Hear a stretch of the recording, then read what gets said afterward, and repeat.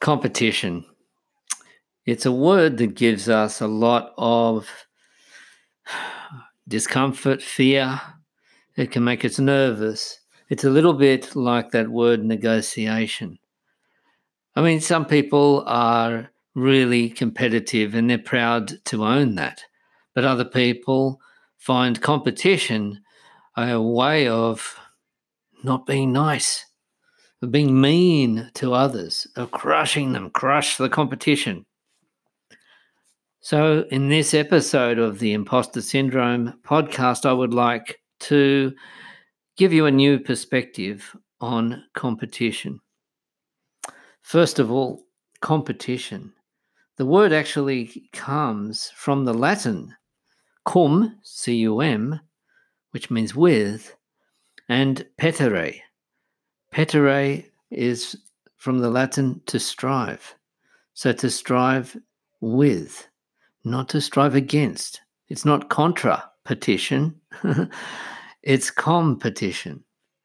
And so how can we apply this in business today?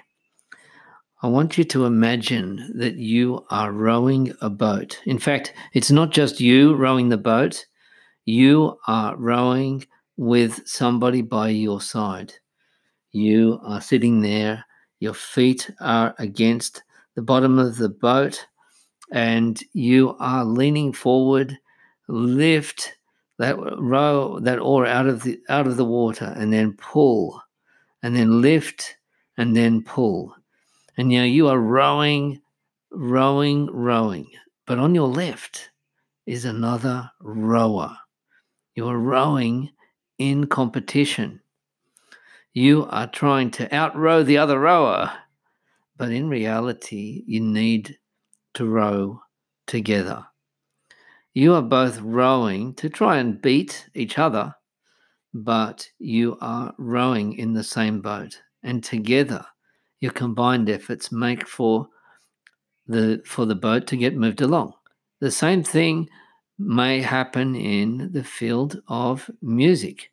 We have some great musicians, great classical musicians, who were outdoing each other. And that's what competition is. It's not only a matter of beating the other one. And in fact, using that Latin definition, it's not about beating, it's about striving together. It's actually about improving the general atmosphere, the general environment, the market.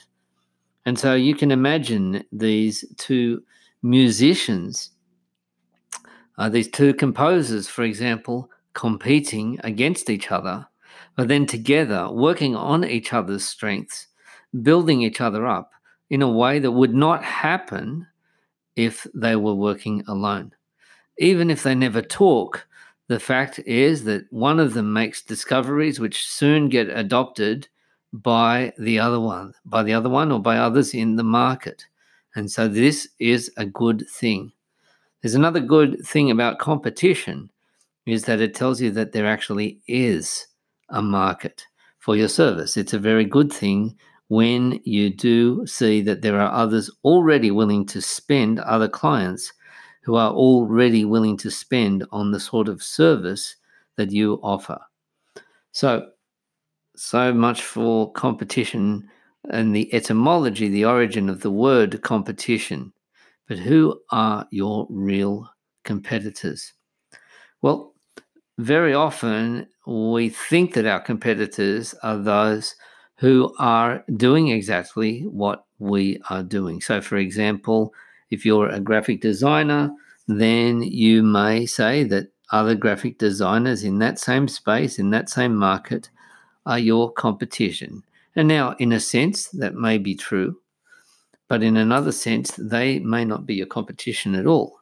You may both be striving for the business, and neither of you will get it. Not because the third competitor gets it, but because the client decides to keep the work in-house. They've decided that your work is not that important, even if it's very good. They have decided that this is something that they can handle. So this is another perspective on competition. is that your competition may not be your direct competitors as you would know them.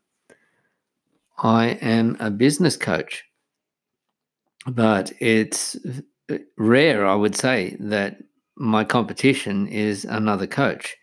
In reality, my competition is something like a course. Well, instead of investing in a coach, which is going to be more time intensive, it's going to be more expensive, I may buy my own course, and that's going to help me through the sales cycle or marketing or pricing or other things that are the sort of things that I help with. So my competition is actually an online course, or it could be a book. It could be a video series. So to a graphic designer that I know asked who she asked her potential prospects, what is your competition? And one of them said Upwork. Upwork is a low cost freelancing site that does all kinds of work, and all kinds of work such as graphic design and web design and copywriting and a whole lot of other things. So your competition, you may be thinking, if you're a graphic designer, your competition is other designers, but in fact, it may actually be a piece of software. We'll take another example, a copywriter who writes for SaaS companies, software as a service companies, maybe in the e-commerce space. Now, that copywriter may be thinking, I'm competing with other copywriters, and that may be true, but on the other hand, the copywriter may actually be competing with somebody who wants to do it themselves, or maybe competing with somebody who is saying what you actually need. The reason that you are not making sales is that people have got a bad user experience. So we need to fix that user experience, or because others are better at selling. So what we're really trying to do here is identify who the competition is. But the aim is not to crush them down. The aim is to understand how that competition helps your client reach their particular goal. And so speaking to your client about your competition, not necessarily naming your competitors, but if their competition is a course, for example, what are they thinking of doing? How are they thinking of spending to fix this particular problem? Then that is your competition. So I'll leave you to get back to rowing boats and graphic design and doing the amazing copywriting that you do, whatever it is that you do. Thank you so much for listening. I'm Anthony English, and this is the Imposter Syndrome podcast.